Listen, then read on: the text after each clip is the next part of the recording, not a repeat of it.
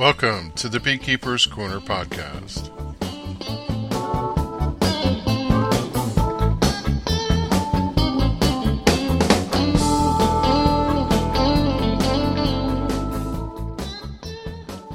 June 17th, 2018, episode 136. Bonus edition, Coffee 1. Hello everyone and welcome to the Coffee Maker's Corner. You're at the right show, but for this episode we're doing something a little bit different. This is Kevin England, your host of the Beekeeper's Corner podcast, and I've been talking about this episode since last November, and the day has finally come. If you're new to the program, let me say that sometimes I release bonus episodes of various topics about beekeeping to go along with our regular cadence of episodes that have a regular format. I release the regular format episodes on a bi-weekly basis if the schedule allows, and on the in-between weeks, if I happen to have some extra footage of something, maybe a recording or an interview, something a little bit different about beekeeping, as special content, I release those as bonus episodes, or sometimes I call them sidebars. The clue in this episode that this podcast is going to deviate from beekeeping from the first time in history. There's a beekeeping tie-in to this episode. The two of us that are talking, David Waldman and I, are both beekeepers, but we also happen to share a secondary affinity for coffee. Now, David is... how do you explain David? He's like a scientist coffee guy, and I'm just a plodding old hobbyist with a simple air popping machine coffee brewer guy in the garage. Yeah. So as a coffee drinker, a person who appreciates coffee, I know that there's a certain science to get a good brew and roast your own beans. And when you roast your own beans, you source green beans, you cook them in a whatever manner. You'll hear us talk about this during the show, to roast them, and then you grind them and brew them and all of that. I have questions. If you've ever done this, you probably have questions too. But even if you're just a plain old coffee drinker or someone interested in the science, to hear somebody talk about the craft of how to do something, this episode is for you. I know that David has a special store in Lambertville, which is a nearby town to us, where he does coffee production, and many times a year he's off to some place to source coffee, and he's just a fanatic about it in a good way.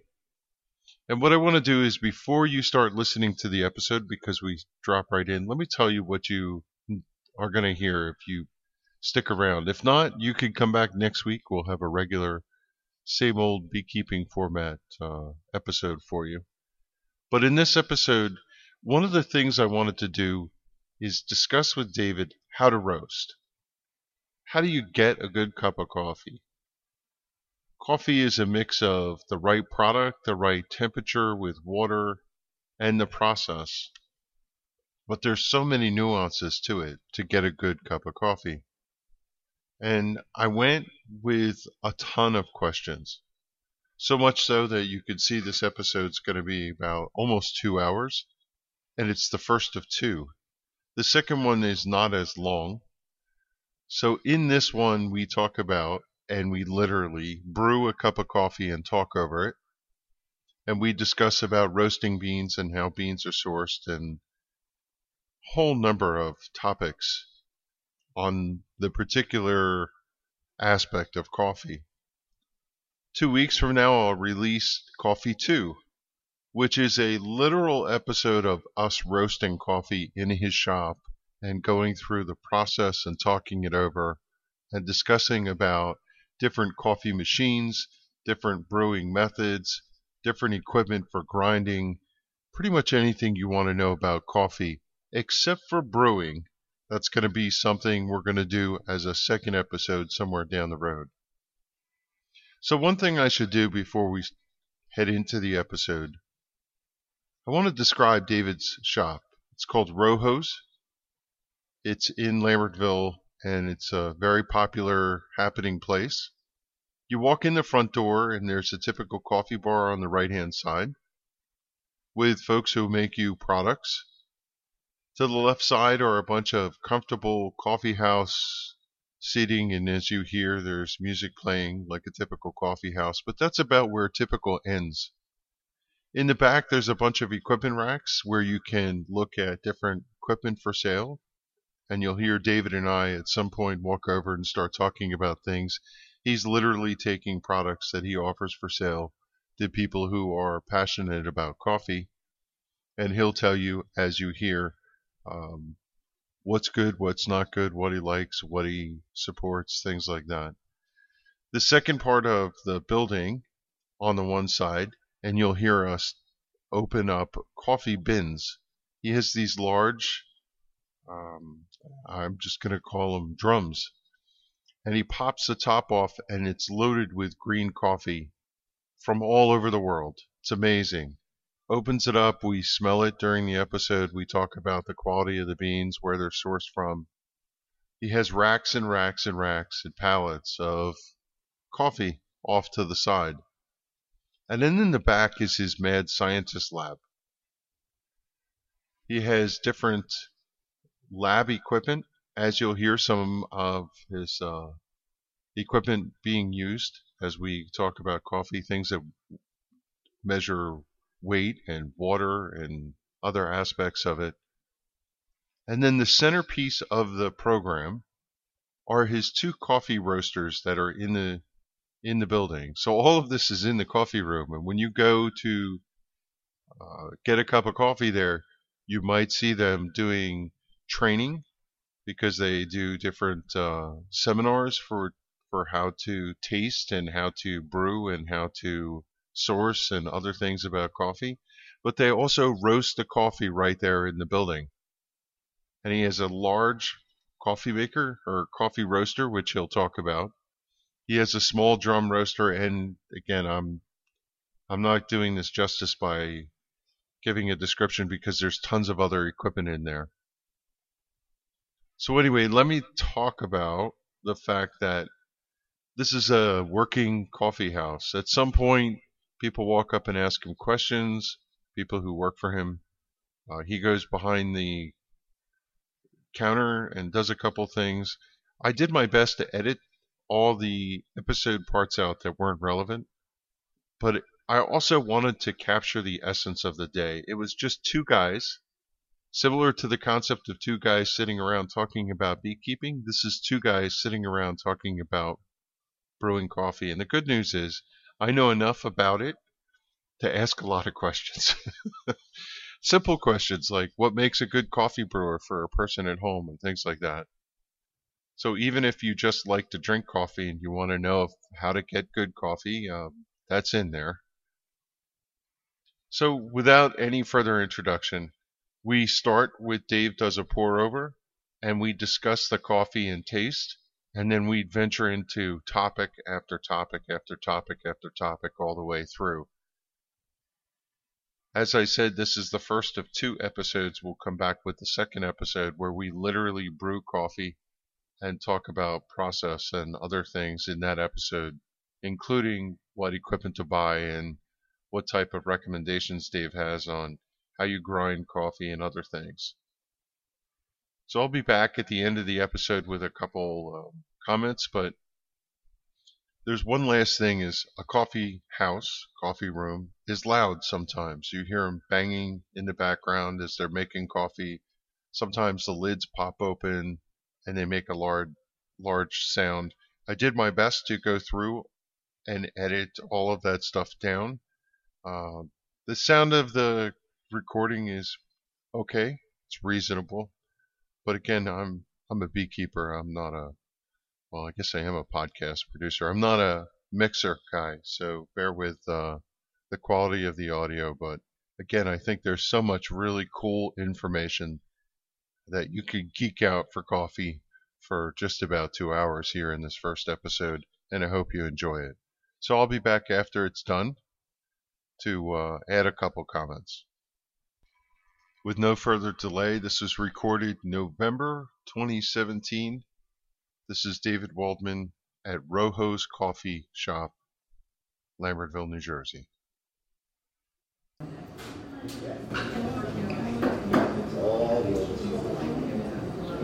This is just a Kalita pour over. This is one of the many systems. This is one of my favorite. You preheat everything and then you rinse whatever residual contaminants from the paper manufacturing process are on the filter, so you don't get a weird taste. How hot is your water? 205. Yeah. By the time it hits the air gap, it's 200, 199. You put that in the kettle over there, right, that you had? Yeah. These is something I co-designed with somebody in Canada. It's volumetric, so you don't have to use a scale. Normally you would use a scale to preserve the proper solubles extraction rate. You want to have a proper ratio of coffee to water. And of course it also matters that the particle size is right. So we're calibrating our grinders. So you have something that has because people can't see it. It's a device with a cap on it, and it's got a spout. And what you're doing is wetting the filter. Yeah, it's a gooseneck. It's a custom designed solid copper gooseneck kettle that gives you micro precision focus of the water, where you can control the turbulence with which the water hits the coffee in very precise spots. And you'll see when I pour it, I'll describe it to the listeners. But we have a whole series of these in different sizes that I actually helped design them. And the second generation that I designed is induction stove capable, which is really cool because then you can get rid of having to depend on a digital water kettle like the Bonavita.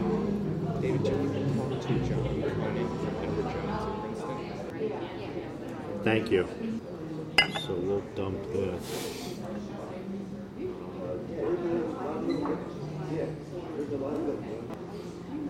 We won't do it today, but I could pull out a near-infrared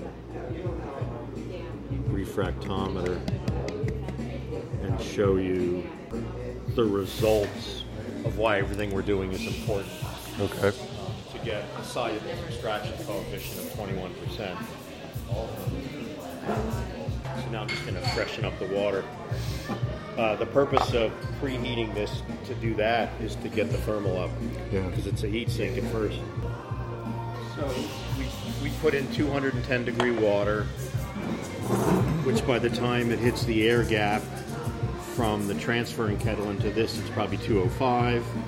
And then by the time this hits the air gap, I'm probably not even getting 200.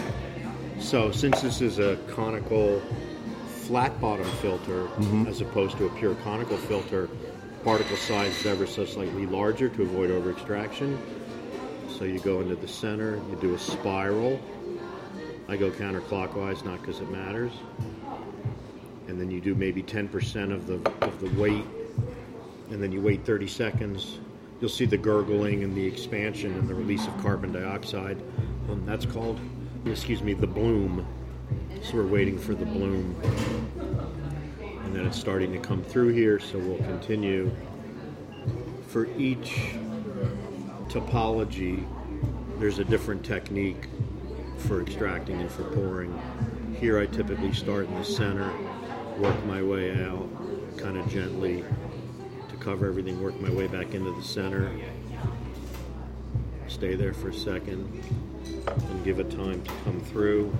If it were a pure conical, I would not stop pouring. I would pour for the entire duration, for 2 minutes. But this has a totally different topology, the way that the particles migrate and the way that the fine particles flow. There's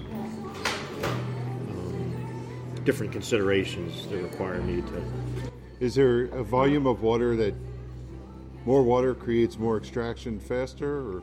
There are easily Thank you. 35 or 40 factors, including in no particular order things like particle size, water temperature, water composition, the turbulence with which the water is poured, the topology of the bed of grinds, the filtration medium, the ratio in weight of coffee grinds to water, etc., the pulsing of the water, which is a subset of the turbulence from the pour.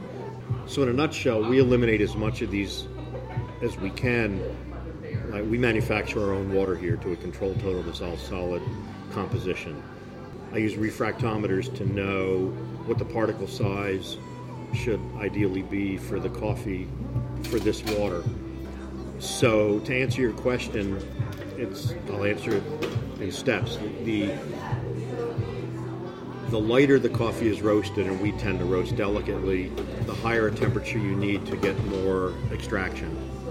So if you have a decaffeinated bean whose cell structure has been brutalized not only by the decaffeination process, but then by the roasting of the decaffeinated bean, you have to be really careful not to use water over 190, 195 degrees for fear of over-extraction, and you'll get extreme bitterness as the result. With our beans, you need about as hot as you can get. So the recommended range is usually 195 to 205. I do what I can to get close to 205. Ideally, and I've experimented with it, ideally I would have a pressurized system delivering water that's boiling in a tank delivered under pressure. So by the time it comes out and hits the air gap, it would give me that 205. But all the systems I've seen and the ones I've worked on, they're not quite there. And I think it's a rounding error. The benefit you would get from going that extra mile is probably not even noticeable sensorially by palate.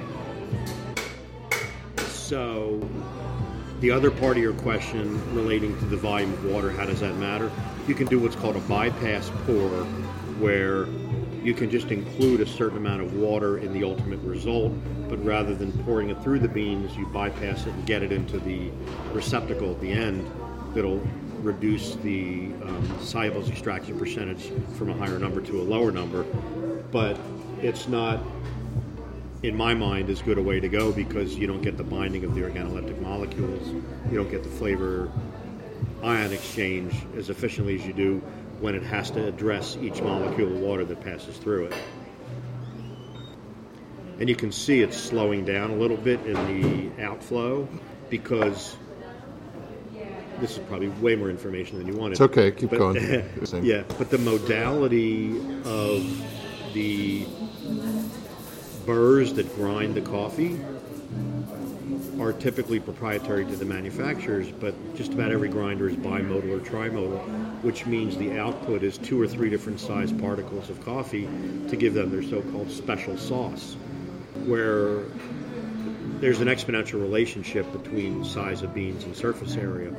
So the idea is you want to have more surface area to have more efficient extraction, but when the particles get too fine, and they're called fines, F-I-N-E-S, then you're at risk for those particles migrating through fluid dynamics towards the center and blocking the holes and slowing down the exit process. And then you're at risk for over-extraction. So there's a whole movement right now, and I consider this all trends. I just think it's lack of proper engineering, but there's a whole group of fanatics who think monomodal extraction is where it's at, and they try to get flat burrs that only produce one particle size. When I blind taste them, that's not an interesting taste at all. Yeah. So it's not interesting to me. I really want a well-engineered bimodal burr to get the taste the way we want it. So you just finished pouring the last of the water.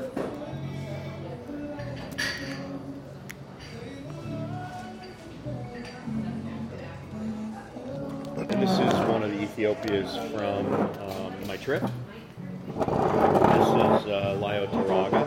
It's a very small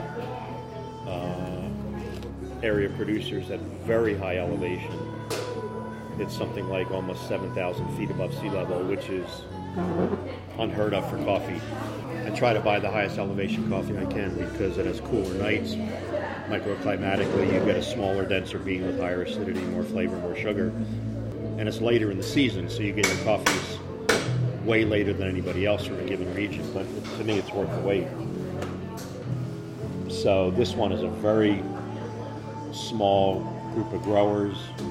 They probably have less than a half an acre each, and they come together to a meticulously maintained washing station. And that's where all the magic happens. When did you pick this up? This came in August, July or August. But it was based on my origin trip. I go every January, February to travel and explore and look for this kind of quality bean. So I go every year. I'm actually planning my trip for January right now.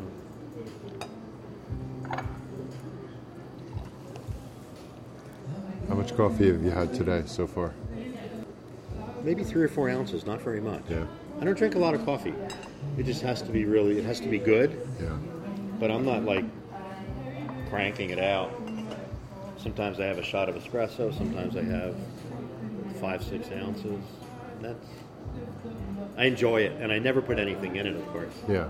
Yeah. In a nutshell, our goal as an artisanal roaster, a microbatch roaster, is to offer coffee to our customers that doesn't require any additives, that stands on its own, even when it cools down at room temperature. Yeah. Because heat is the enemy of your taste buds. Heat will mask and obscure flavor. It'll drive the aromatics, but you won't be able to taste it. Your taste buds are happiest when things are 70 or 80 degrees. I didn't know that. Yeah. So, and it works the same way with cold. If you taste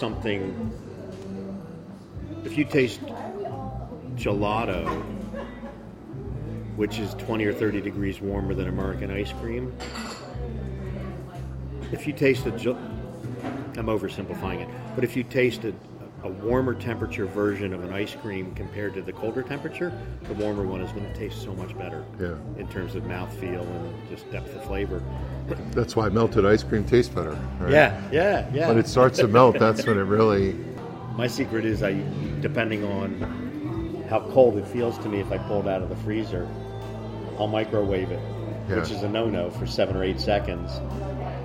Just, so it won't break the spoon, but it'll be the right temperature.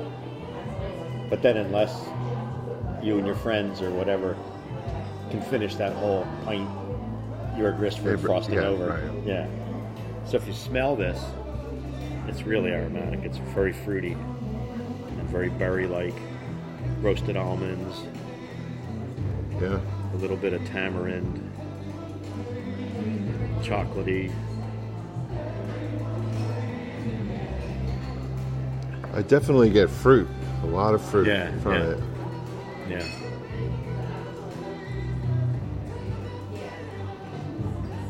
And this is a washed bean. So explain that, washed bean. Yeah, so... What do you mean by that? Yeah, there's... Depending on what part of the world you're in, there's a plethora of really confusing ways to describe how a bean is processed. In Costa Rica, they might call it honeyed, and they have color codes for the degree of fermentation, which is what honey is. In Ethiopia, they call it natural, which means it's fermented on the vine, which means they didn't pick the fruit. See, coffee is the pit. It's the two seeds that face each other in the pit of the fruit called a cherry. Yeah. That shouldn't be picked until it's absolutely ripe. If it's a red bean, it should be just luscious, dark red, no sign of unripeness. But there are beans that are also golden and yellow, depending on, there's golden bourbons, there's all different kinds of beans.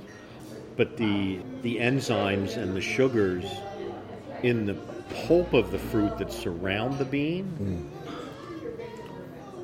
Wait, that time I got a lot of chocolatey. There's a ton of chocolate in here. Yeah. There's a little bit of cocoa and a little bit of milk chocolate. 2 different kinds of chocolate. Yeah. Yeah. I got a really cocoa. On the finish. On the finish, yeah. That's interesting because you know what? Who takes the time to drink their coffee like this? You know what I mean? I wish To people the would, point but, that you. yeah. But that's what I do because that's what I do. Right. Yeah. I mean, I'm constantly drinking a cup with as many neurons turned on or whatever sensorially to be able to taste analytically what it is I'm tasting. And a cup of coffee, depending on how you brew it, can taste different and can accentuate or obscure different nuances and complexities depending on how you brewed it.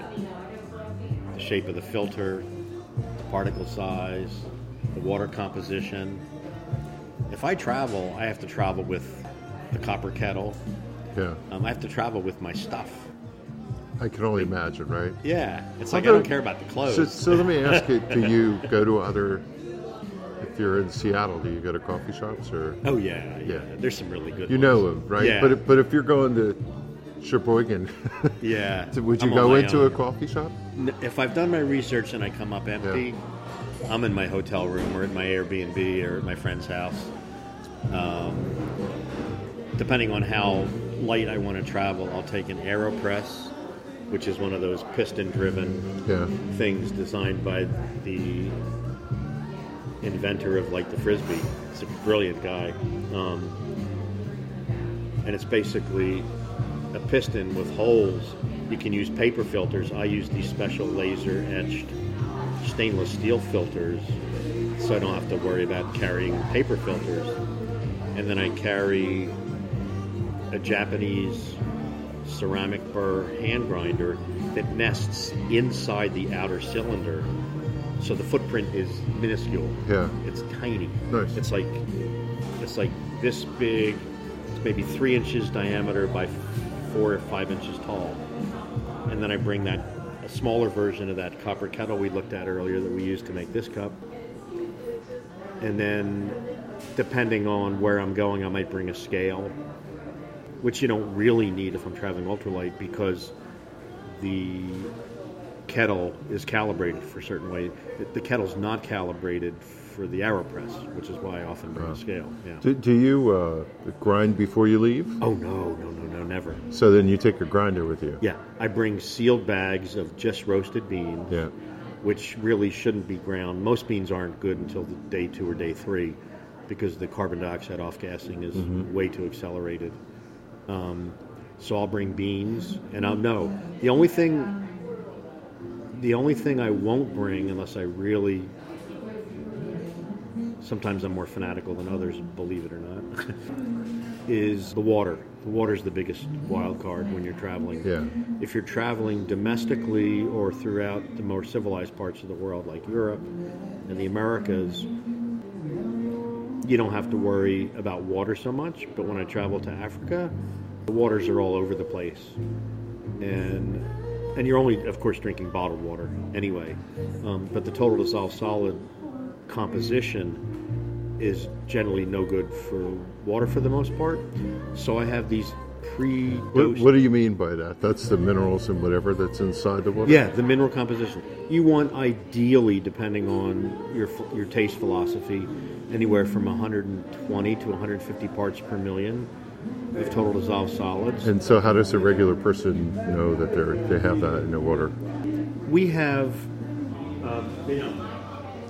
They don't. If they buy... You just know that you either you taste good water or what. But what do you think about the, Well, there's a meter that we use. This is used by water chemists. It's called a Myron L. It's a really expensive way. Yeah. And I often travel with it to determine the parameters of water to know its suitability. But there are tricks you can play. If you have this or take this with you, or you can even take some, they're not as accurate, but you could take some, the equivalent of pH strips for total dissolved What about solids. bottled water? Would you trust that anywhere you go?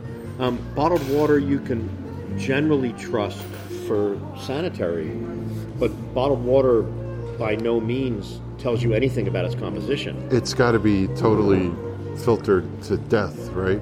Well, that's not the point. Some waters like Dasani and Smart Water, Yeah. they're what I call designer water.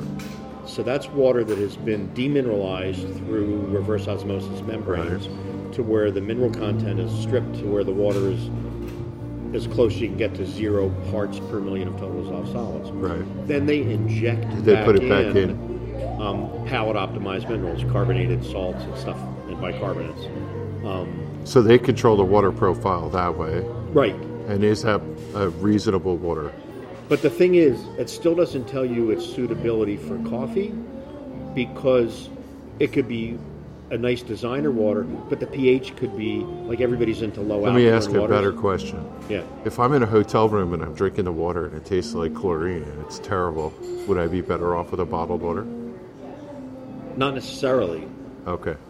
because you still aren't addressing the issue of its composition. Yeah. The Well, I just can't stand the taste of chlorinated water. I have well water at home, right? So, you probably you're in the Hopewell Ringo's area, Yeah. so your aquifer is extremely high. It's well over 400 parts per million, Yeah. which means you're never going to get a good cup of coffee unless you titrate it down with distilled or reverse osmosis water Okay. to drop the total dissolved solids from, say, 400 to 150, which is what I have a lot of my customers do. I'll have my customers bring in water from their tap. I'll let them run it. I'll say, run your cold water tap for 30 seconds. If you're going through a softener, find a way to bypass the softener and give me water that doesn't go through. Because softened water is really horrible. That has excess sodium chloride, Yeah. which is salt, table salt, which you don't want, because that's the ion exchange medium. But they'll bring it in, and then we'll work out a formula to tell them how to optimize it by adding what proportion of RO water. And some of them go so far as to install an under-sink RO faucet for under $100, where they can actually have a ready supply of RO to dilute down. RO, reverse osmosis. Reverse osmosis, yeah. Yeah.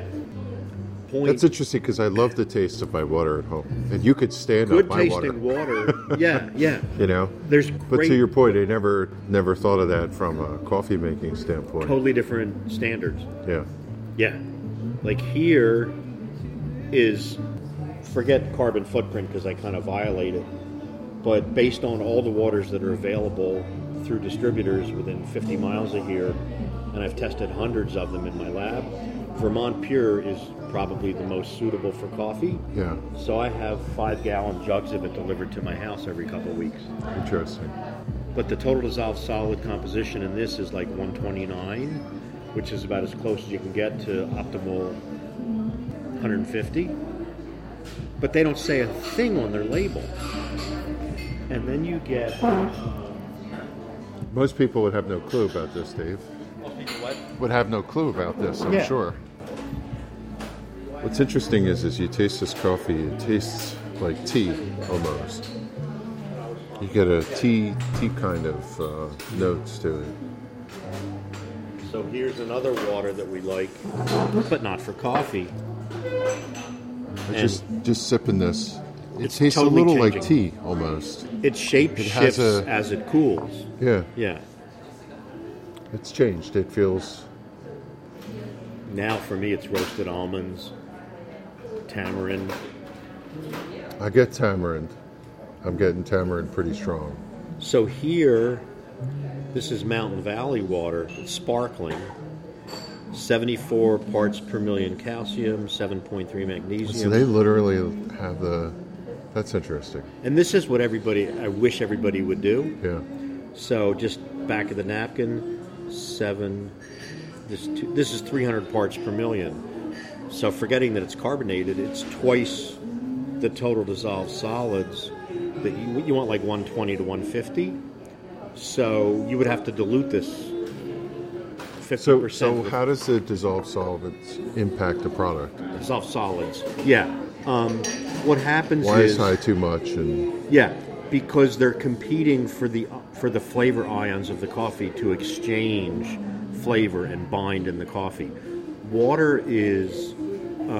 Coffee is water soluble, which means that a fancy word, the organoleptics, or the primary organoleptics, which is a fancy word for the good taste molecules of coffee, they're exchanged in water with hydrogen. It doesn't happen when most of the molecules in the water are bound by minerals that aren't wanting to give up or ready to give up their ions. There's a competition. So the ion, it's competition. So the ion exchange is less active when the total dissolved solids are higher. So you don't get as good an extraction. At the extreme other end, when you have distilled water or reverse osmosis water, you'll have nothing getting in the way, and you'll have a hyperactive exchange, and that will taste pretty weird too. That'll be too much flavor exchange. And there's also a secondary consequence of all this, which is if you're using espresso machines or boilers or things for heat for making coffee, even at your home, if you ever wonder why when you live in a place typically with high mineral well water, why your coffee machines only last a year or two, what's happening is the calcium is scaling and covering your heating element and destroying the temperature probe and destroying the brew valves.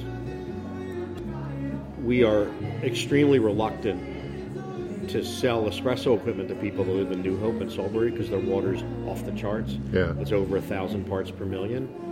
And when we do it, we warn them that they can't use their well water, even their municipal water. And they also need to descale their equipment every 3 or 4 months carefully with 3% pharmaceutical grade citric acid. Yeah, Just to interesting. scaling that. So when I built and designed this place, I built it with 4 waters underneath before we poured the slab. So the mechanicals, we have city water, which we use in our hand sinks. We have softened water, which we use in our tankless on-demand hot water heater and our dishwasher, because it lowers the mineral composition and preserves heating elements and all of the stuff. Right, so you don't have that same problem in your... Yeah, Yeah, but it's not potable. right. And then we have pallet optimized water that runs into our hot water tower, our espresso machine, our coffee brewer, and our laboratory tap. Mm-hmm. And then we have RO water in our lab also for experimentation. So we have 4 different kinds of water. Oh, it's interesting. You would never know, right, walking into a place like this. Nobody knows what's behind the scenes, right? Yeah. Oh, that's fascinating. Yeah. So talk to me about, you were on, you talked about grinders, blade grinders, no-go, right?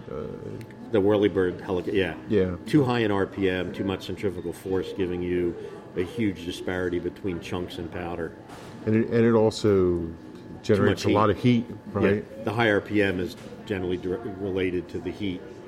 I have one of those at home, and when I use it, when you're done grinding the coffee's literally hot, right? What you want to do is pulse it Yeah. to mitigate the centrifugal force and to mitigate the heat. You pulse it in the on position, then let go, then wait, and just if you pulse it, you'll be in a much better position.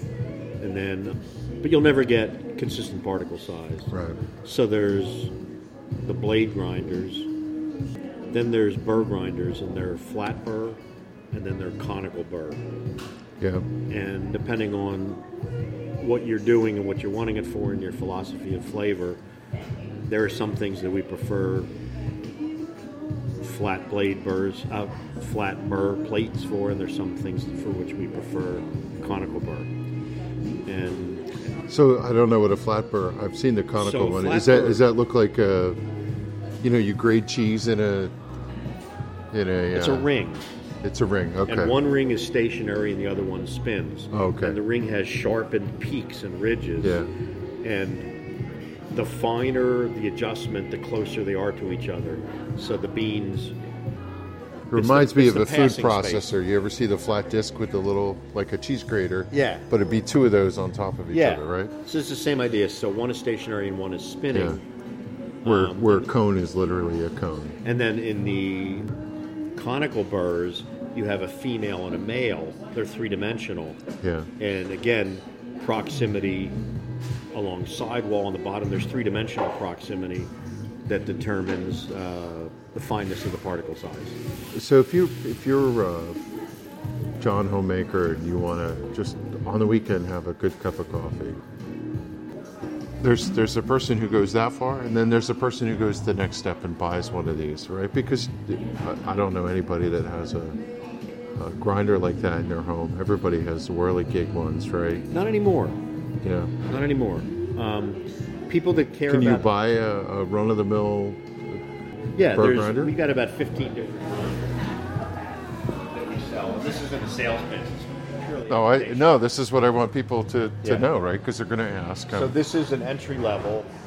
So we've walked over to your rack here that has a bunch of different equipment, because people probably ask you this question 85,000 times a year, right? Yeah, yeah. And you have a display. Yeah. So we have manufacturers that we choose to work with directly, and rather than walk into a place like Williams-Sonoma or Best Buy or some of these places where they have shiny, expensive stuff, Yeah. and you ask a salesperson a question and they have no idea they don't know anything about coffee, or they're just trying to move widgets.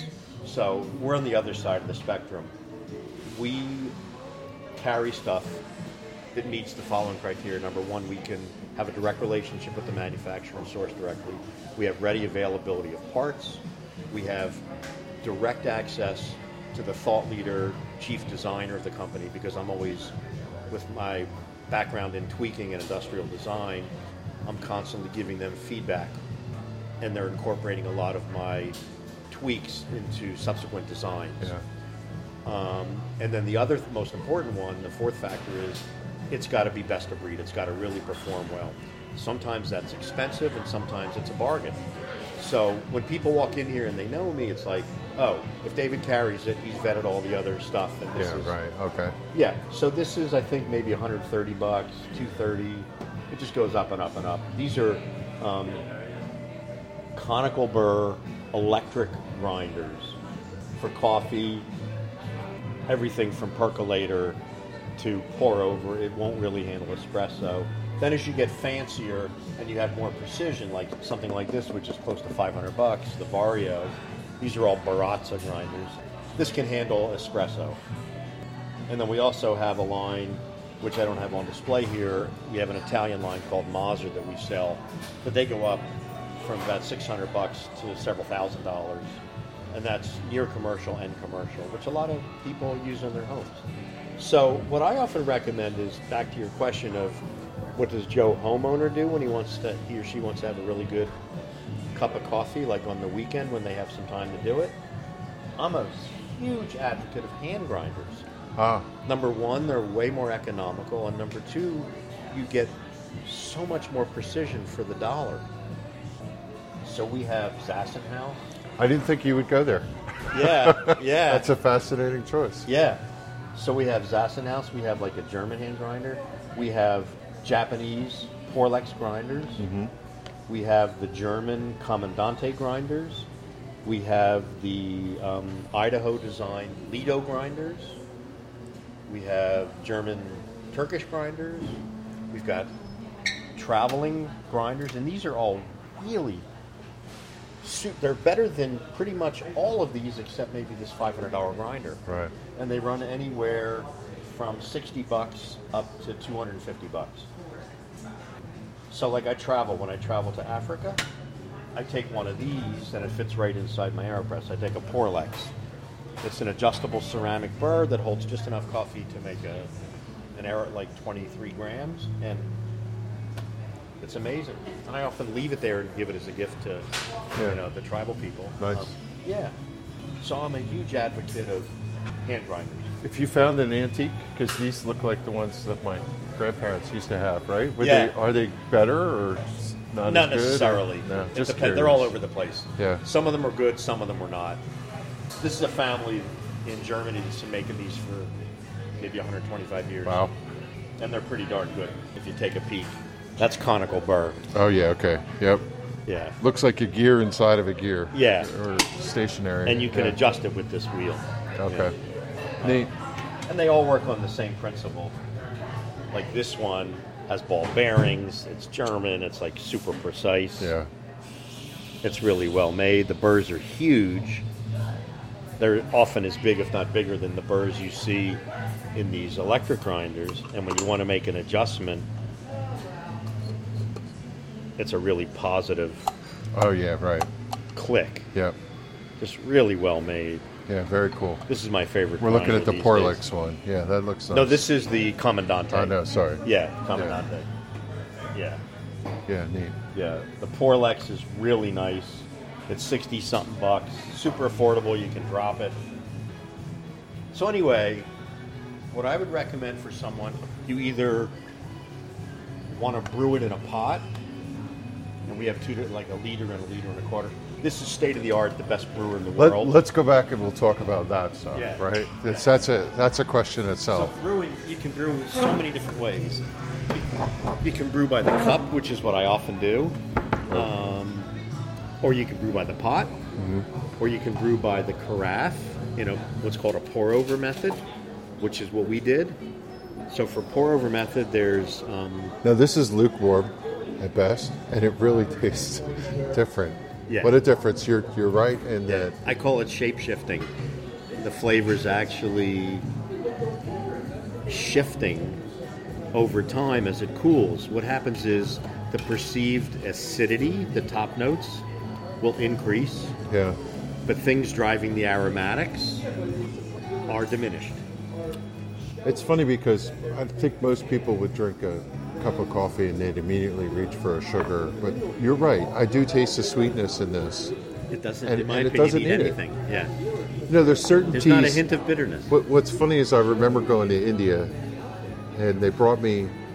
The coffee in India that I had was terrible. Oh, it is just terrible. horrible. You need to drink tea in Couldn't India. stand it, and I switched to tea. Unless they export most of the good teas. Well, what was funny is I switched to tea, and the tea there was just astonishingly Yeah. good. It was like It's this. some of You the know what I best mean? tea in It the world. just. Yeah. Darjeeling, I learned really quickly, drink tea when you're Yeah, in yeah, India. yeah. And the body and the flavor of the tea was just amazing.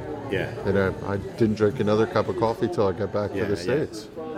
Yeah, that's absolutely the way to go. You got to figure out, and ironically, we have lots of customers who go like, "I'm just back from Guatemala, and I had the best coffee in the world." I'm going like, "No, you didn't. Yeah. They export that. You had like at best grade 3, that's one step above what they would use for instant coffee, what they call soluble coffee. But it's the excitement of being somewhere, on vacation or whatever. Where did I didn't like the coffee in India. The coffee in Italy was okay, but I don't think it's better than mediocre. yeah. I'm just back from 2 weeks. It's there. funny because I go somewhere and I'm like, to your point, if I go to Yeah. Guatemala or Puerto Rico or whatever, no, I don't know. We wanted Puerto to go Rico to has a great coffee, but it's not legally available in the United States. we had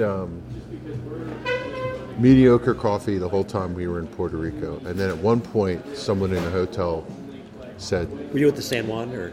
we were in San Juan. When we were in the hotel, they had a person in the lobby selling locally sourced coffee, and we said, okay, we're going to try it. And it was from a plantation that was like an hour from the hotel. It was so good. That coffee was good. And we tried to work a trip to go to a plantation while we were there, and unfortunately the day that we were going to go, it rained, like monsoon rain, and so one of the times when we get back there, if it's still after the devastation they just went through, Had it, but it's supposed to be amazing coffee. it was really, really good. Yeah. Yeah, so back to methods. I have, So when we, just to finish your point, like when you're talking about temperature, yeah, when we cup, which is the equivalent of what a sommelier does for wine, which is the analytical sipping and spitting with special silver spoons and all this stuff, we run stopwatches, and we typically don't make a decision. We don't have eye contact, no body language, no music, no one's wearing aromatics. It's all unscented, deodorants and hair gels and whatever. It's a whole protocol for which I train my people. We don't decide anything until 30 or 35 minutes have elapsed because we're looking for that cup that when it approaches room temperature is clean and sweet with no finish of bitterness and that has a lot to offer as it sits there. That's kind of what the point is. And it shifts. We're taking notes during the 35 minutes. We'll take 3 passes, sometimes 4. I killed And it. you'll note the aromatics in the beginning, and you'll note the foundation in the beginning. But then as the temperature drops, using musical metaphor, there's treble, mid-range, and bass. Treble is, if you're a wine person, treble's the acidity, like the lemon, the citrus. The middle notes would be the fruit and nuts, and the foundation base would be like caramel and chocolate. So it's inverse. The bottom foundational stuff is the stuff you'll hear first, and it'll inform you about body. The middle stuff you'll probably catch within the first 10 minutes throughout, but the acidity won't start increasing until time passes. Yeah. You won't know the acidity until at least 15 minutes have passed. I get a lot of caramel out of the end. Yeah. Caramel is the telltale of just solid roasting. That's the roasting. That's roasting. To be able to convert the sugars and it's part of the Maillard reduction and caramelization, and you can almost have caramel in any good coffee if you know what you're doing as a roaster. As a taster, did you start out with one profile that you looked for and then you've evolved over time? Like, did you start looking I had for no profiles when I started. rich, chocolatey caramel notes, and now you appreciate when you go, oh, there's a little fruitiness to it at the end, I see right? what you're saying.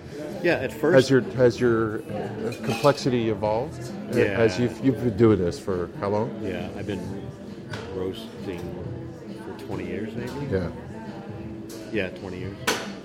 Starting in my basement at the house. When I started, I burned everything because I really like that. I don't know if I started with Sumatras and it's a bit funny because I know people don't like a Starbucks coffee, right? Because it seems burned or whatever. We call them charbucks. I actually don't mind that. I always like that flavor for some reason. Maybe it's because when I first started roasting, I over roasted everything and it had that burnt flavor to it. But think about it. We call that charbucks. Yeah. So what's happening is there are many reasons that contribute to a cup being bitter. And the chain of custody for the bean runs from the tree to the picker to the people who work at the wash stations, to the packers, to the dryers, to the shippers, to the importers, to the roasters, to the baristas, and then the people at home who are making their cup. Yeah. So there's many opportunities to introduce a problem. You can get bitterness from drying the beans mechanically during the rainy season with too hot a temperature. You can get bitterness from grinding your coffee too fine on the homeowner side of making your cup of coffee by over extracting. You can get bitterness from the water composition being way out of spec. You can get bitterness from the water temperature being too hot. Okay. So there's many, many ways. You can get bitterness mostly from the roaster baking the beans and charging the beans at too high a temperature in the beginning of the roast profile. So there's a lot of finger pointing that can go on, and there's a lot of people in the formula that can be literally responsible for contributing bitterness to the cup. Let's assume you have a good roaster. Let's assume the beans are good. Most of the problem is on the cup preparation end, where if you're doing a French press or a pour over, you boiled the water and you didn't let it cool for a minute, and it's too hot. It also comes from the economical bean buyers who think I'm going to get more out of the cup if I grind it a little bit finer. Bit of more further extraction. Yeah. Yeah. And what happens is it's a recipe for over extraction. The most common cause of bitterness. Over extraction means that you have exceeded the amount of solubles, good tasting primary organoleptic solubles, that the coffee has to donate to the cup. So the bean has a certain amount of flavor under optimum conditions that it can give to the cup, and it's usually 20-21% of the solubles. And assuming the particle size is right, as we were talking earlier, and the water composition's right, and the water's not too hot. Under a good situation, if you have a good relationship of coffee to water, which varies on the brew cycle, can be anywhere from 0.056 grams of coffee per milliliter of water to 0.067 grams of coffee to milliliter of water. That's called an updose. And it depends on things like, is the filter flat, is it cone shaped? It depends on a ton of stuff. So that has everything to do with the output. So in a nutshell, if you weigh your coffee at home, as opposed to scoop which you it, should. Yeah, which you should. That's the first. Maybe when you're making Maxwell House, you just scoop it in. But on the weekend, you should be weighing your coffee, Maxwell right? House, you can scoop because it's so designed. What's called soluble coffee, down to the particle size and the solubility coefficients. All that stuff is just, you can't screw it up. Let me make an analogy for you. My father always told me, you go to the paint store and you could look, and there's the cheap stuff, there's the really expensive stuff, and then there's Rust-Oleum. Yeah. Rust-Oleum was built for every man. Yeah. Right? Yeah. And to me, Maxwell House is not a great coffee, but it's the Rust-Oleum of coffee, right? Yeah, Everybody can make a cup of coffee with it. Yeah. When I was a kid, I used to like 8 o'clock coffee. And I remember when they used to grind Like it. A&P. Yeah. That was good Now coffee. I don't know, they switched, obviously. They're not the yeah. same A&P that was my mother's A&P, but, I don't... But that's one of the things that probably got me into coffee as a kid, smelling it when my father got up and was grinding it, and that would wake me up. I remember going to the A&P, and one of the funnest parts was standing at the end when you were leaving, and they would grind the coffee. There's a lot of people who've never seen this. You're literally putting your groceries in the bag, and there was a big machine. Do you remember this? I did it. Yeah. And they would grind the coffee before you sit left. there at the checkout line. And it was so good. Yeah. I remember smelling that, and that. it was like candy almost, the chocolatiness. That's probably one of the single most important factors that sucked me into the coffee world. That and my father assigning me the task of, as a young kid, of making him Turkish coffee every night after dinner. Oh, yeah? And that was just so cool. That's what got me into it. Yeah. Talk to me about mocha loca, lava jate, people mixing milk and all that stuff. Yeah. I mean, is this... When I go... You mean the barista stuff, all the espresso drinks? Yeah, I mean, I'm not against it, and occasionally I'll do that, right? Most of the time I just ask for coffee, right? But... we do quite a business internationally. There's quite a business for espresso drinks. There's the classical ones, and then there's the ones that have been sort of redesigned by Starbucks. Like an extreme example is you take a macchiato. Yeah. A macchiato is roughly a 2.5 to 3 ounce drink with a demi-tasse spoon of foam floated on the top and a shot of espresso, like a 20-gram shot of espresso. That's a classic macchiato. Right.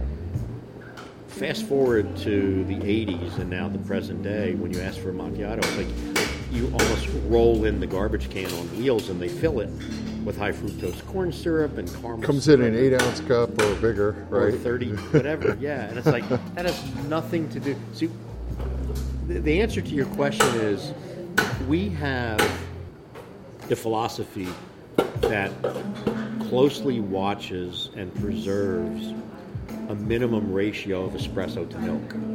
If it exceeds that ratio, we don't make that available as a drink. Yeah. So if it's less than 20% espresso to milk, which is why we don't make 16-ounce latte to go. Is there a rule of thumb somewhere that you go and say this is what a true definition of this thing is? Yeah.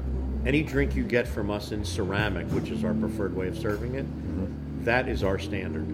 So a 3.1 ounce French glass, a Picardie for macchiato, a 4.3 ounce Gibraltar for a cortado, a 5.5 ounce for a latte, a 10.0 ounce cappuccino. But is there a standard, like if you go to the American Coffee Association, they'll tell you this is how you make the traditional recipe? Yeah, or does it there are vary? what are called competition sizes that define those standards. Okay. And we abide by them. And it's international. Yeah. It's international. That's what I mean. There's an Yeah. international standard. Yeah, yeah. Because nowadays everybody has a blog, right? There's coffee blogs Yeah, and whatever. yeah, yeah. You go there and you read their thing for a macchiato, and it doesn't look right to me. The proportions look wrong. But people are doing this. No offense to Starbucks, the Starbucks thing, right? Because that's what they're used to. Yeah. I mean, there are hardcores that are going back the other way. That when you walk in, their chalkboard shows coffee with milk, coffee with chocolate. Right. So, and they abandon the notion that there's a name associated with it. Yeah. They just have a size. It's like pick your size and pick your, is it espresso? Is it espresso and milk? Is it espresso with a non-dairy? Is it espresso with chocolate and a non-dairy? So literally, they've taken away all the nomenclature and basically went categorically, just tell me what you want. Yeah. Do you want it this big, and what do you want in it? Okay. And that's a really interesting It is an interesting way to approach. think about it. Where they've made it accessible to the public. They've dumbed it down in a way it's like... And what's confusing is a lot of people who are so Starbucks oriented don't know how to behave in that situation because they know the drinks by name. Right. It's like, I want a venti. It's like, what is a venti? Like, people come in and say that, and they say, I'm sorry, you got to interpret this for me. I don't even know what those mean. Because they've made caricatures of the drinks. Like, their small is bigger than anything we serve. Right. Because it That's where I violates- was going with this, right? Yeah. Is that when I go there It and I look at violates what all they our make, proportion rules. 90% of it comes with like huge amount of whipped cream on the top. It's like, Yeah, it's like, we don't do that. We're about the coffee. don't get me wrong. Occasionally, one of those goes really well when you. Yeah, you know, yeah. But Yeah. to me, that's dessert. That's not a. Yeah. You know. Let's check the temperature. Our machine's been on for a while, about an hour. So I'm going to turn down the gas. We're at 2/4 column inches at 425. I'm going to turn it down to 1.5. I want our charge temperature. That's the temperature that you put the raw beans in. That's the temperature that's introduced into the chamber. I want that to be about 385 for what we're going to be doing. Okay. Yeah. So we're going to let it cool down just a little bit. So help me with something. You did a pour over. There's a French press. You could go to Williams-Sonoma and buy a cappuccino machine. Yep. Whatever. They all prepare the coffee extraction a different way. Some are under pressure. Some are under pressure and some are gravity fed. Right. Yeah. If I want a cappuccino and I want a pressure machine, can I have to buy a machine, right? There's no way you could do that manually. Yeah. No. Well. And then yeah. what is the? What an interesting question. Yeah, walk me through this. This is an English design Okay. of a pressure machine that is semi-portable. It's called a rock. It's really pretty darn clever. I have never heard. It looks like It's a an essence. coffee maker with wings. Yeah. And it's Right. like a cork remover on steroids. If you Yeah, think about it. For that's like a wine a bottle. better example, a cork Yeah. remover, right? Where you push the two sides down. Yeah. And so this just, So you, it's similar to a French press in that way. yeah. And what it's doing is you've got water and coffee. See here in the bottom. This looks like a gadget, Dave. There's Yeah, a I see silicone that filter. Yep. Okay. And then there's a plastic chamber. Yep. And what you do is, I'm not having. It looks like this comes up somehow. This pops up and, right? Doesn't that hinge make it so that it pops off or something so that you could take the... Yeah, but there should be a way for the user not to have to do anything other than, you know what I mean? Yeah. But anyway, you put your cup down here in the Yeah. bottom. You put your coffee grinds in this chamber, Yeah. And how do you get water in it? and then you pour water up to here, Okay. and then you wait about a minute, and then you apply manual pressure Oh, that goes a lot farther than you thought. Yeah, Yeah. and that's your espresso. That's interesting. And I've blind tasted this against our $35,000 handmade machine, and it's pretty amazing. Yeah. You've got to know what you're doing, and you've got to experiment to do what's called the dialing in process. This drives me crazy. That's cool. Maybe this So what's the difference between this and a French press, so to speak, Okay, right? This so is sealed. This is a sealed, enclosed, manually exerted pressure system. That's pretty clever. Of limited volume. That's going to give you a 2-ounce drink. Yeah. Okay. Now, if you do a French press, How much does one of those cost, Dave? Out of curiosity. $200. Yeah, 200. Okay. And then you have these in all the different sizes. Mama Bear. I have one of the big metal ones with a dual wall that keeps it. A Freeling, probably. Freeling, yes. Yeah. We're a Freeling Yep. distributor. So these come in 17 ounce, 12 ounce, 34, 51 ounce. This is called an immersion.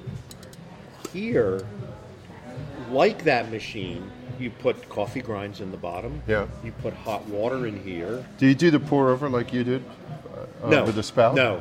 Dump it in. Just dump it in. But since And it's do a you stir 3-minute, it? it's a 3-minute extraction. Yeah. And I use like a bamboo chopstick or some kind of That's stir. exactly what I do. Yeah, and I fill it up to I fill it 1/3, cover it to retain the heat, Yeah. and then after 1 minute, stir it to break the crust. Go to 2/3, wait a minute, stir it to break the crust, and stir it just a couple times, not vigorously. Yeah. And then top it up to this band. Okay. On yours, you got to look inside because it's solid steel. Right. And then plunge it. And if your plunging meets no resistance, your particle size is too big. If you're afraid it's really going to leaning on explode, it. if you're lean and heavy on it, you ground it too fine. You want it to go down about like this. Maybe in 15 seconds you want to be Okay, able yep, to... that's pretty typical Yeah. of my speed. And that Okay. means you've got... So that's called immersion because it's that stainless steel fine mesh that at the very end of the immersion of the coffee in the water, you're separating out the coffee. Whereas in real time on a pour over, Yeah. you're separating out the coffee and the water constantly because the coffee is passing through, the soluble coffee is passing through the filter medium, whether it's stainless or paper or gold Yeah. mesh or not, whatever Yeah. it is. That's a filtration medium where the end product is passing through the filter as water is passing through it. So help And me it's with gravity. something. When you roast a bean, there's first crack, second crack. If you go too far, you'll We never make go. char. We right? never go second crack.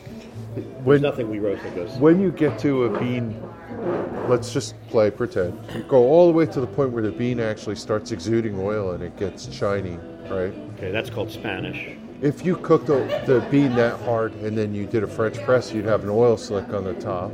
Well, you have an oil slick on the top with any properly roasted bean. They're lipids.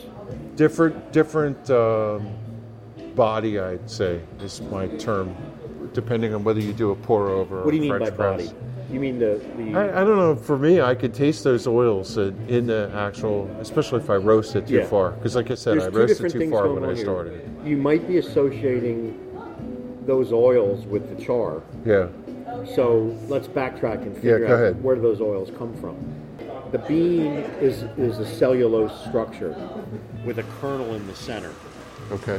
And the flavor molecules travel by capillarity from the center of the bean to the surface of the bean. Okay.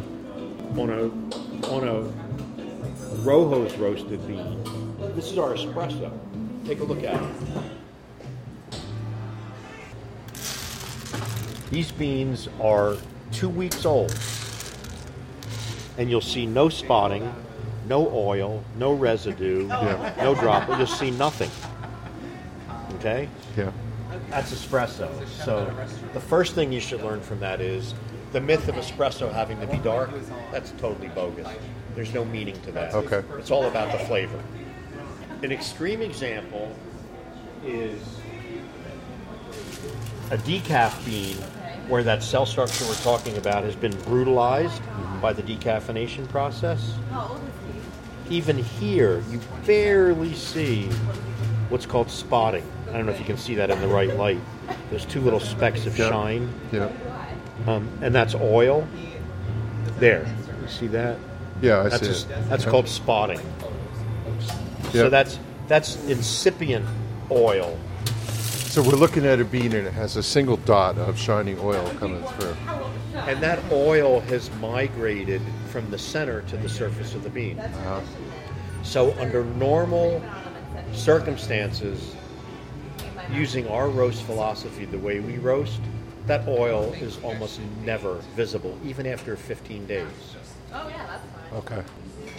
To bring home your point, that oil becomes visible the more heat you apply and the darker you roast it and the more time it's applied, because you've broken down the cell structure and the highway, so to speak, the capillarity Yeah.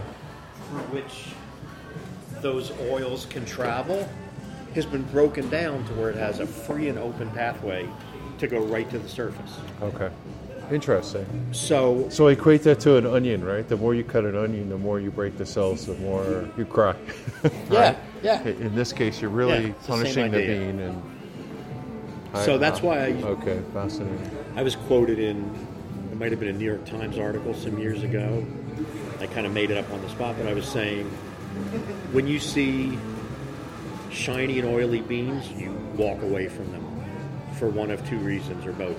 Number one, it means that they were over roasted, even if they're fresh. Like in the case of one of these big organic health food stores, who I won't name, who roast their beans on site, they often are known for putting out fresh roasted beans, and they're oily, which means something happened in the roasting process that made those oils release instantaneously within the same day they were roasted. So on the one hand, you get it from too much heat. On the other hand, so run away from the bean if it's oily because it's overheated. By the way, mine always look a little shiny, right? Well, I know I'm we'll take over a look. roasting. We'll do it. And then you run away from the bean if it's oily because it's stale. Because you can smell a stale bean. Yeah. If the oil's there, it's either because it was burnt or because the beans are so old that the oil has finally migrated to the surface. So tell me about roasting coffee. Is many things that you roast that have good flavor are low and slow, right? I'm talking about you're cooking a pot roast or something like that. In the course of coffee, would you say it's more heat over a short period of time, medium heat over a medium time? Yeah. Since those terms don't mean anything, let's put some numbers to it. That'll probably give it more clarity. So most coffee that we roast is roasting anywhere from 13 to 15 and a half minutes. That's it.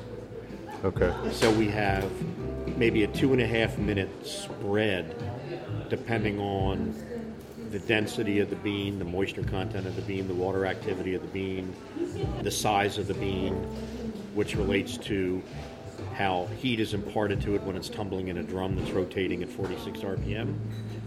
There's convection, conduction, and induction, different kinds of heat. Like we're using a drum roaster, which means that the drum is rotating, whereas you're probably using an air conduction, which is derivative of Mike Sivitz's design. You're floating the beans on a cushion of air, totally different heat transfer than in a metal drum that's heated with flame, gas-fired flame underneath as the drum rotates. So, is there a difference in the outcome? Can you achieve the same outcome, different methods, or does one method impart a difference? I'll admit my opinion that I tend to prefer drum roasting to fluidized airbed roasting. I pretty much, when I'm asked to blind taste, I usually know the difference most of the time between drum and fluidized air, and I tend to prefer drum. What's the difference? Can you articulate it? Yeah. Fluidized roasting was invented by a guy who I knew, who died maybe 3 years ago, Mike Sivitz. Brilliant coffee chemist. It's what we call it, a popcorn popper. The beans are floating in a cushion of air. I burned out 3 or 4 popcorn poppers before I got a real... Yeah. Oh, so yeah. Popcorn popper for people listening is an actual viable way to do it if you wanted to get started. I probably burned out 3 of them before I graduated to a more expensive drum roaster for home roasting called a hot top. The biggest difference typically between fluidized air and drum is the amount of time. You're typically going to be roasting your beans in 7 to 10 minutes. Yeah. Where I could email in terms of... That's why when you said 15 minutes, I'm like, oh, I don't ever roast for 15 minutes. Yeah. My stuff would be charcoal. Yeah. So it's a function of the way most fluidized air thermostats run is that they're applying excessive amounts of heat in the beginning. So your caramelization, your Maillard reduction, everything having to do with preserving body, converting starches to sugar, and preserving acidity, it's almost impossible to achieve that in a fluidized air bed unless you have extreme control over all these temperatures. Okay. And that brings up the notion of latency. If you're going to boil an egg on an electric stove as opposed to a gas stove, which is the easiest way I know how to explain it, is you've got to anticipate heat retention and heat change on an electric stove, whereas with flame, you can turn on a dime. Right. So that's one of the major differences, where in a fluidized air bed, I'm not aware that there's enough agility of the thermodynamics of the controls of the system to allow you to get a 13-minute roast. And if you're roasting your beans with enough heat to be burning them by 7-8 minutes, there's no way you're going to preserve acidity. There's no way you're going to preserve body. You're going to get what's called a baked bean, where the body's going to be thin. And there's no way you're going to have the sweetness. All that stuff's gone. Okay. So it's a question of creating a profile that allows you to control and preserve those extremely critical moments of caramelization and Maillard reduction. All that stuff, to my way of thinking, is something that you don't really preserve in the home roasting machine. Now, caveat and disclosure, I haven't actively looked at home roasting technologies probably in 10 years. Yeah.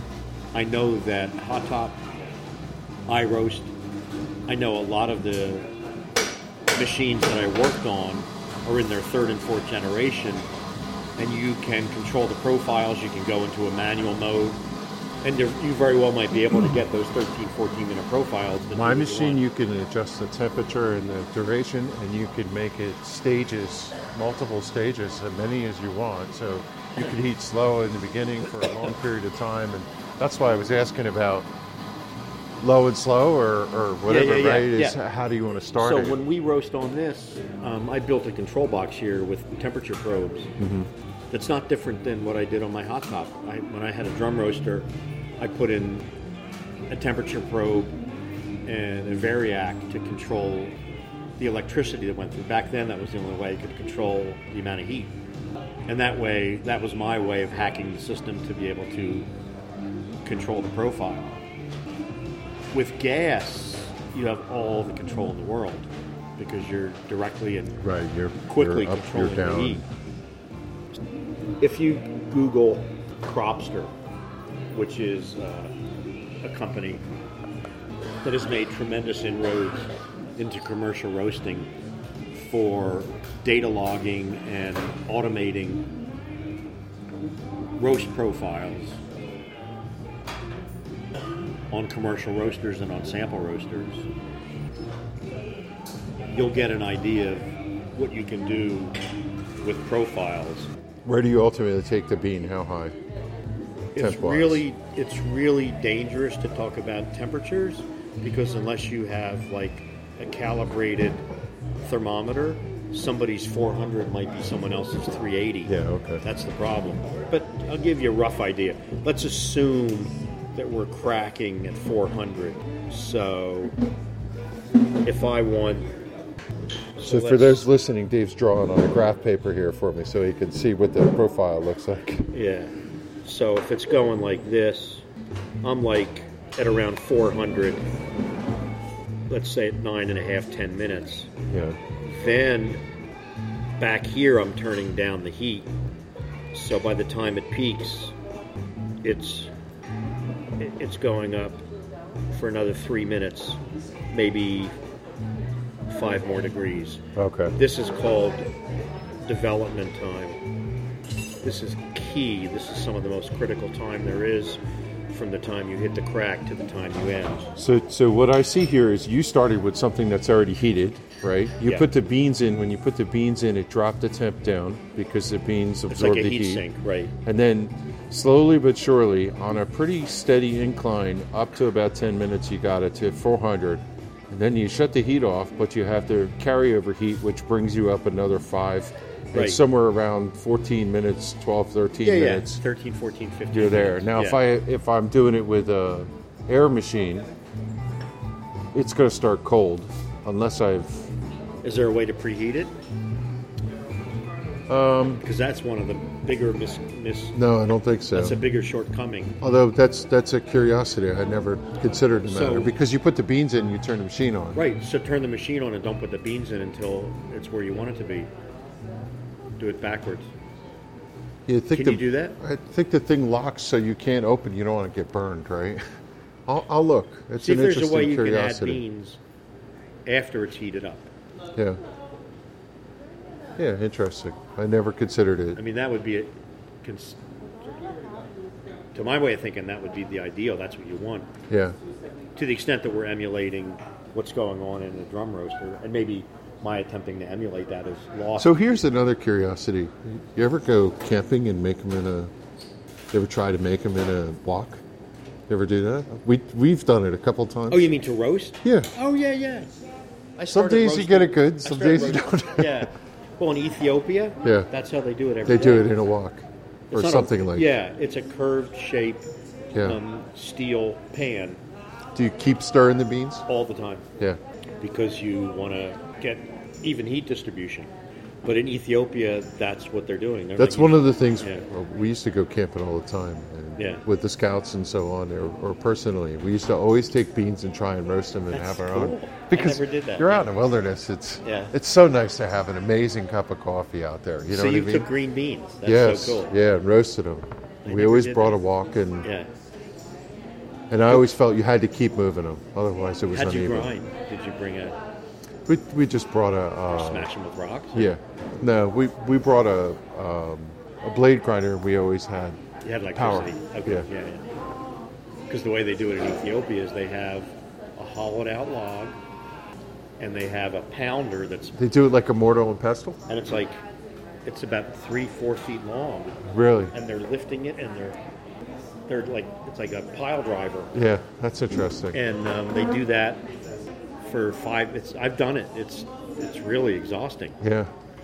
But that's what they do. So there's one person who's tending the fire, and they have a clay pot with water, trying to get the water close to boil. Then they have one person in that curved metal thing with a tool to turn over. Often it's wood, sometimes it's metal. A tool just to keep turning over the beans, to keep the heat distribution. And then they let those beans cool. They dump them in the hollowed out log, and then different people take turns pounding them on that pile driver. Wow. Then they dump the ground beans into the boiling water pot on the wood fire. And then after a couple minutes, they literally pour it through a strainer. So no press, no anything. No, just... it's pure immersion. And Does it taste muddy or?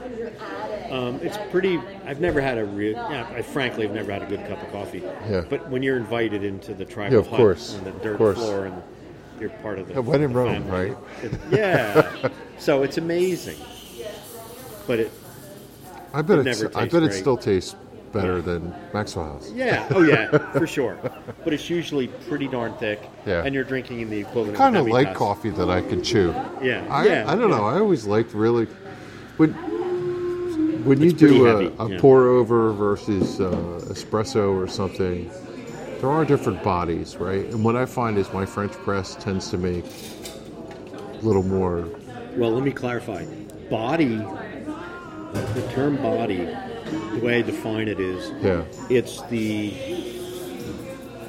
the force with which the flavor is projected into your senses. Okay.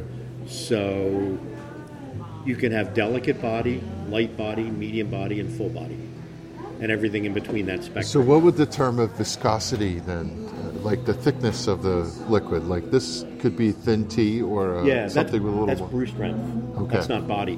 Because you can brew, we're talking about proportion of coffee to water. Right. So if you violate sort of the golden proportions of coffee to water and either grind extra fine and or add more coffee to water, but it's a delicate bean, you're not going to increase the body. You're going to increase the extraction strength. Okay. It's a tricky concept. I don't know. There's certain ones that I know if I put more coffee and less water, I get a more hearty liquid. You know. You're getting a thicker, Yeah. you're getting a higher extraction. Especially, and for those, it's a Think French about press. it, it's less water and more Yeah. coffee. Right. My wife doesn't appreciate that. Yeah. She don't like that coffee. Have to pour a lot of milk in hers. Yeah, yeah. And that's, yeah. It's a different way of doing stuff. I mean, our thing is we want our customers to experience the same taste sensation no matter which cafe they go to and no matter who's behind the bar. Yeah. It should all be the same. So that's sort of, we train everybody, and that's why we brew everything the same way. All of our cafes, Consistency is important. yeah, right? it's predictable and consistent. And Well, this is tastes part the of my same. experimentation, right? Let's Yeah. try more beans. Let's try less beans. Let's try more water. Let's try less Yeah. water, right? Well, you know, So when it goes down and to you, and you get different things that, are you talking about brewing or roasting? both. Yeah, because when you're brewing, remember we talked about higher elevation beans? Okay, so if you take a Brazil that's grown closer to sea level than a Bolivia, which is grown way up high in the mountains, the Bolivia could be up to 20% more density. So if you fill a cylinder, which is called a densitometer, if you fill a graduated cylinder of a certain type that we use in our lab with Brazilian beans, it'll weigh, and for the sake of exaggeration, Let's walk over here and look at green beans for a second. yeah. So it'll be, it could Because be, I've noticed that they're different size, shape, density, And to your density. point, right? so it could be, you could have the same volume, and this is the scoop problem, you could have the same volume of a Brazilian bean weighing 100 grams, Yeah. and you fill that tube with Bolivian beans and it'll be 200 grams. So that's why you have to use a scale, in a nutshell. And in layman's terms, I've roasted the same amount of coffee, and one of them in 2 minutes, they're You can smell that immediately. oh yeah, It's a very sweet Sumatra. they get very grassy. Yeah. This is one of my favorites, actually. So that's a dark green jade. Yeah. Smell it. It's very sweet. I could smell it just Yeah. overwhelmingly. And this, you can look at the bean. Sumatra never sorts for size. Yeah. So this is a relatively low elevation bean that takes on heat faster than other beans. And the challenge with roasting Sumatra is you have... By the way, I should tell the listeners, we're in a And it's a 55... 50 Or no, a 30-something gallon brute. and food it's grade container. and it's Yeah. loaded with green beans that he's just scooped a handful out. Yeah. So look at the... It smells like grass to me. It get really grassy. That's a round peaberry. How do you know? There's You an were going to tell me elongated- how you tell a good bean versus a, like fresh. Yeah, we'll put some on the bench, and Yeah. we'll take a look. So that's Sumatra. Here's a really fine grade El Salvador. Totally Different smell. different smell. Look at the color. See how much lighter that yeah. is? That's a lighter green. It's not the jade green. What does it smell like? Yeah. It smells like latex paint to me. That funny. This doesn't have the sweetness Yeah. that the Sumatra had. Not as grassy. But the beans look more uniform. These are sorted. Yep, they are way more uniform. This is an heirloom. A little smaller. It's a lot significantly smaller. That's an heirloom Bourbon bean. Here's an Ethiopia. This will be even smaller. These roast fast, right? Yeah. Yeah. Think about it. The smaller the bean and the rounder the bean. Yeah. And these are small and round. When they're rotating in a drum, they're going to transfer. They're going to take on heat and transfer heat more quickly. Yeah. So roasting Ethiopia is totally different. These I know. Is this Yirgacheffe? Or how do you say that? Yirgacheffe. Yeah. This is Sidamo. Okay. Yeah. I've roasted this too. Yeah. It looks familiar to me. That's the Lio Terraria. This is, you'll smell this. This is hilarious. This is one of my projects in Myanmar with USAID, where I'm a taste consultant. Mm-hmm. Smell that. Yeah. That's fermented fruit. Yeah. Totally different. Yeah. That's what they have a really This fruity. is super sweet. Yeah. Very, very fruity. This is a natural bean. Now this is a lot bigger than the ones, and it's a little greener, almost like a. It's not as green as the Sumatra, but it's greener than the El Salvador, the second one. And this So is does from the Myanmar. color and size make a difference in the taste? It depends on how you roast it. Yeah. It's knowing how to roast the size of the bean or the sort of the bean. It does make a difference. This is the same. Here's a very sweet Colombia. This crop just came in last week. This is a brand new crop. This will smell really sweet. That's a Nariño. Yeah. It's almost like honey. Yeah. And Wow, this that's is not neat. this is not sorted for size, but they're generally a smaller bean. But it's a larger bean than the Ethiopia. So here I have a bean that has like a coating on it, right? It has That's called a skin. silver skin, Right. Yeah, and that Good, that becomes good, bad, the chaff. and different. That's the chaff that comes off. But some have them, some don't. So when you get to the bottom of one of these barrels, is the chaff all like? Yeah. There's a lot of chaff. Yeah. Some beans are polished, which we don't prefer. We prefer them not be polished. Like in Hawaii, they polish the beans to remove the silver skin. Why? Just to practice, or Well, or there's a frankly, reason? because they're selling to the Asian market, where Yeah. cosmetics are more important. Mm-hmm. But I have reasons to believe that you get a better taste when you leave the silver skin on. And I use the chaff in our compost, in our garden. It's great for composting. But this has all the silver skin left on it. It comes off in a venturi after caramelization. One thing I noticed, and I'll say this: when you're at home and even if you're outside Here's the original.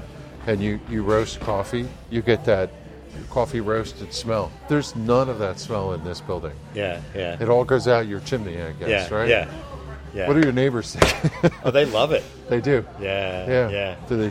We put in an afterburner Yeah. because there's no law for this size roaster in the state of New Jersey requiring that we scrub it. Smell how sweet that is. Because if you're at home, you want to roast outside or Yeah. someplace. Yeah. Because if you roast in your kitchen, your whole house is going to smell like roasted coffee, which isn't a bad thing. Yeah. But sometimes you're like, Yeah. The funny thing that I find is after I roast coffee, I actually don't want to. I want it to rest for a couple days, but I don't want a cup of coffee after that because I'm sensory overload from the roasting. Really? Yeah. Yeah. You don't. Well, maybe we'll find out when you roast whether you But smell this is it or the not. sweetest one we've had Yeah. to smell all along. What is this one? This is a Yirgacheffe. Yeah. Yeah. Very small. Yeah. So how do they? You always see the pictures of the people. They're standing with rakes and they're raking the stuff out. And They're raking it in the little sluices, the little waterways, where they're just trying to agitate and clean. And what's happening is it's inside. This bean, it has a hard shell, a thin hard shell like a peanut called a pergamino.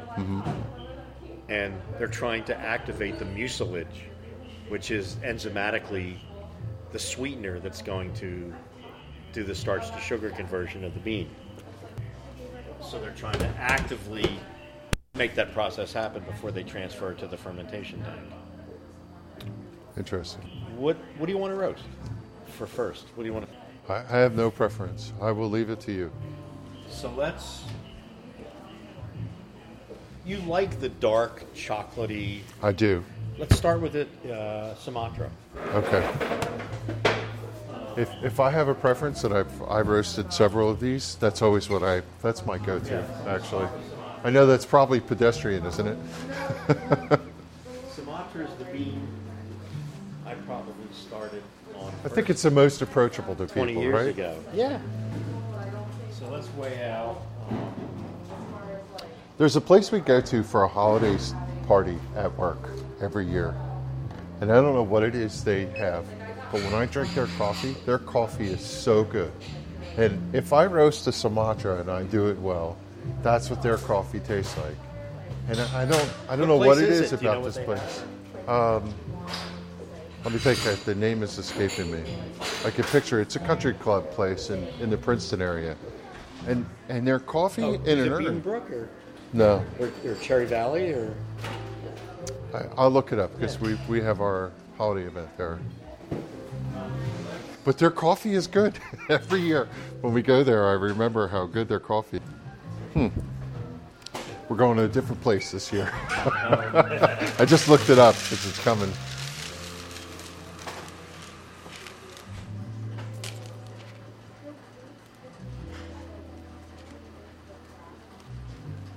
$200 grams, flat on.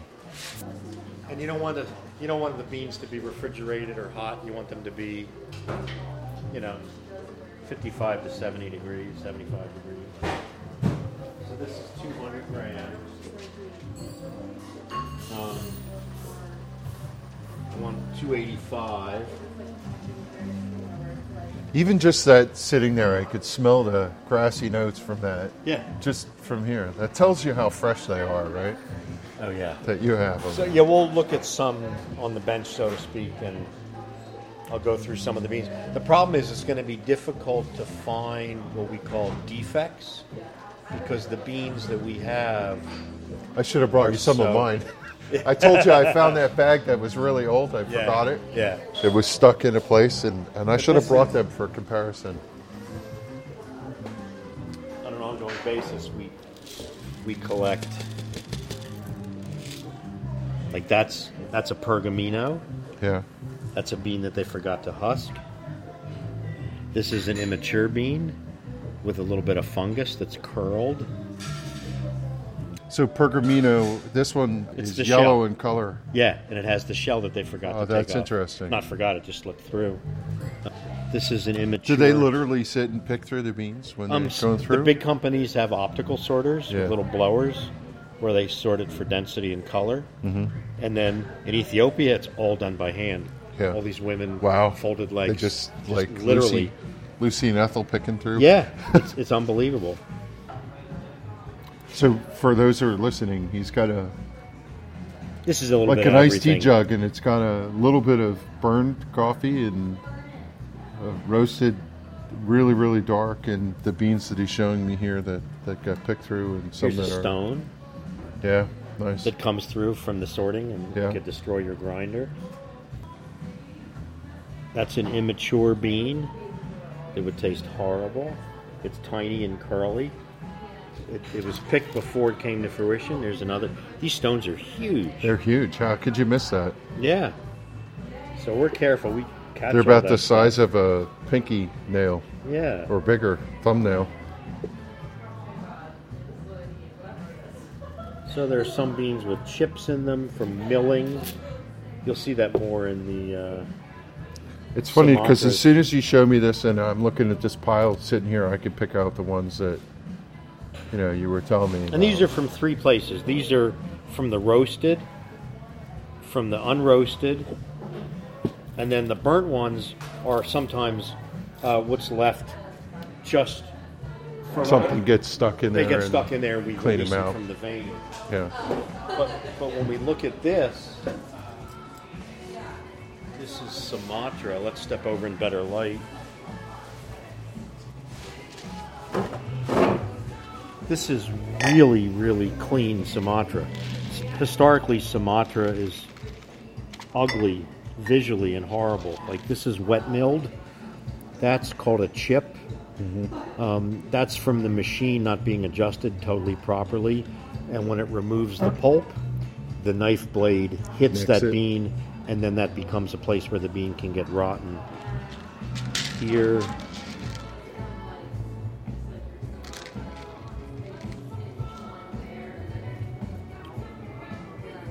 that's a borer beetle that drilled a hole in the end of that kernel there. Oh, yeah? That's Okay. called broca. There's a better example of the broca. See those two holes? Yeah. That's the What does broca mean? broca. That's basically the Spanish name for a bean that has been infested by beetles.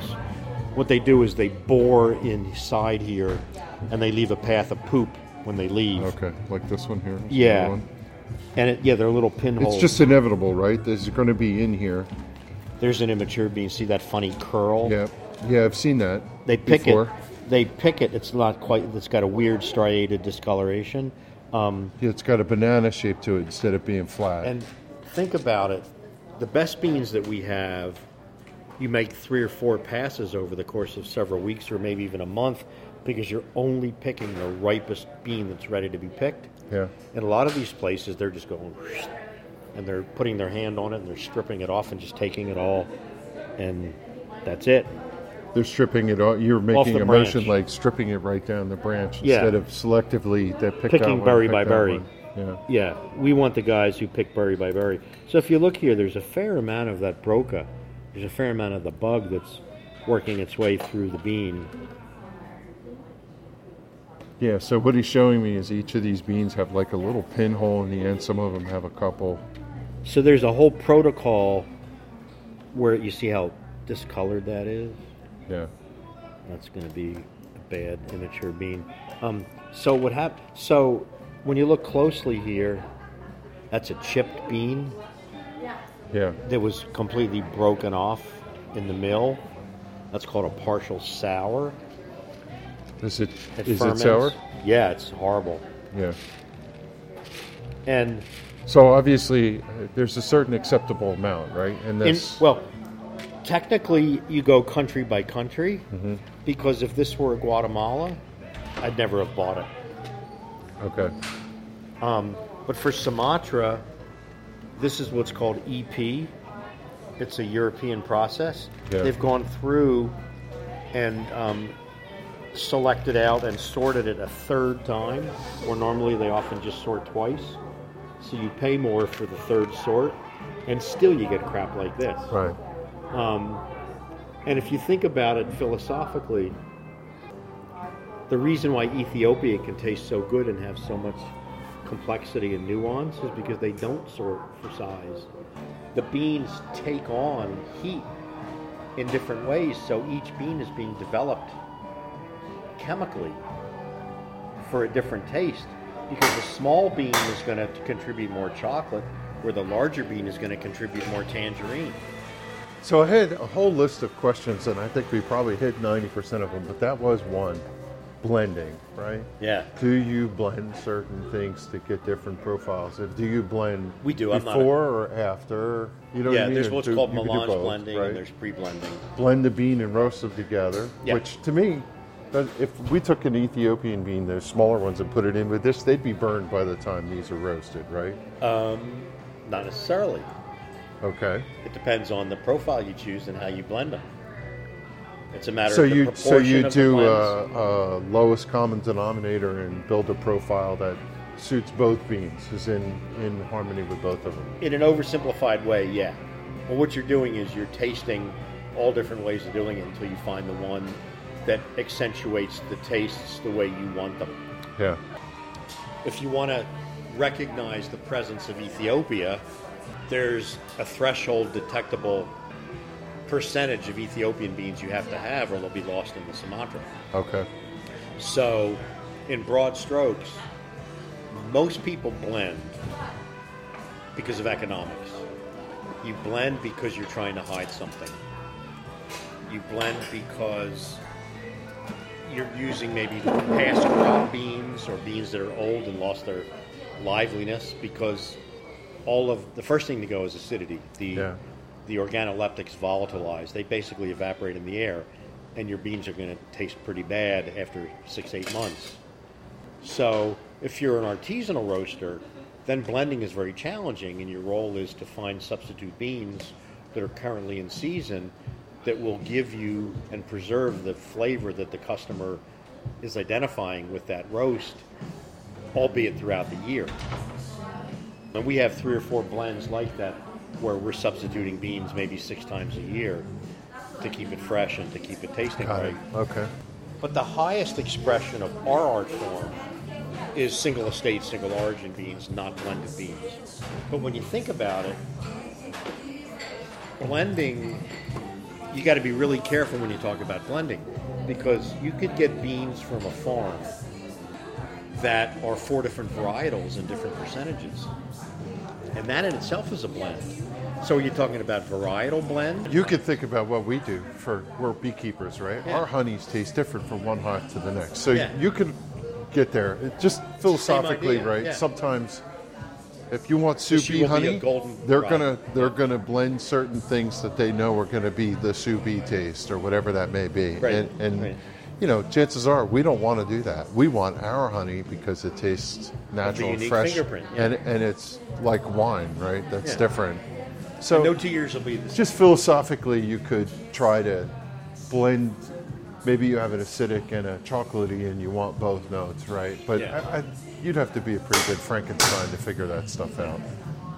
So And most people don't go that route, right? we That's a little, do that with our blends. Some people are way into their blends. yeah, Most people in the coffee world do blends to make more money and to be cheap, and to get rid of either what they overbought or get rid of something that's past its prime. And the reason you roast it dark, to put a footnote on that, is because charcoal obscures and masks underlying defects. yeah. A bean will taste like burlap. It'll be what we call baggy if it's past crop. The only way to get rid of that without throwing away the bean is to roast the crap out of it to where the charcoal will mask and obscure that otherwise dominating What do you flavor. do with your old beans? We don't have old beans. Never. Good. We buy so carefully that we kind of know what we're doing. We always Yeah. have a purpose for what we have. We there's always a use for them. Yeah. Yeah. We're really careful. We keep really good track of what we buy, and we kind of know. So we know what we kind of know the quantities we should be getting. But that's an important part of running a business, is knowing where and when to tie up your money. Oh, for sure. Yeah. So here we're exactly where we want to be. I'm going to take 200 grams of Sumatra, dump it in the hopper, which is the top feeder that's going to dump the beans into the rotating drum. So I'm back to tail off the end of this episode. I hope you found that interesting. I just had a blast, and so many different topics I wanted to ask him questions about, and there's still more to come. I wanted to take a quick moment and say, as I said in the opening, Dave is a beekeeper, and Dave and I had a conversation one time about beekeeping back April 2016, and it was in that episode number 93, called Rojo, that Dave and I spoke about recording this particular session, and I'm glad that it has finally come to fruition. At the beginning of the episode, I mentioned that there's a second part 2. That one's not as long, but made this one a little longer because I thought the best place to break the episode was all of the discussion we had, and then the point where we literally turn and roast coffee from scratch and go through that process. During the conversation, of course, we talked about the coffee shop located in Lambertville. There is a website. It's rojosroastery.com, ROJO, which is Spanish for red. On there's a video of Dave that was featured on Vimeo on the homepage, and other information about their locations and things they do. So if you're interested, rojosroastery.com is Dave's website. Again, I'll be back for part 2 weeks from now, and I hope you enjoyed this and interested in getting your feedback. If you had any questions for David, let me know. I do intend at some point to go back and record a second part, and have been roasting coffee successfully since our conversation. Definitely amped up the game. With that, I'm going to say to all you beekeepers who are listening, like our beloved bees, when beekeepers go together, we accomplish great things. Thanks for listening, everyone, and be well. We'll be back with a regular episode next Sunday.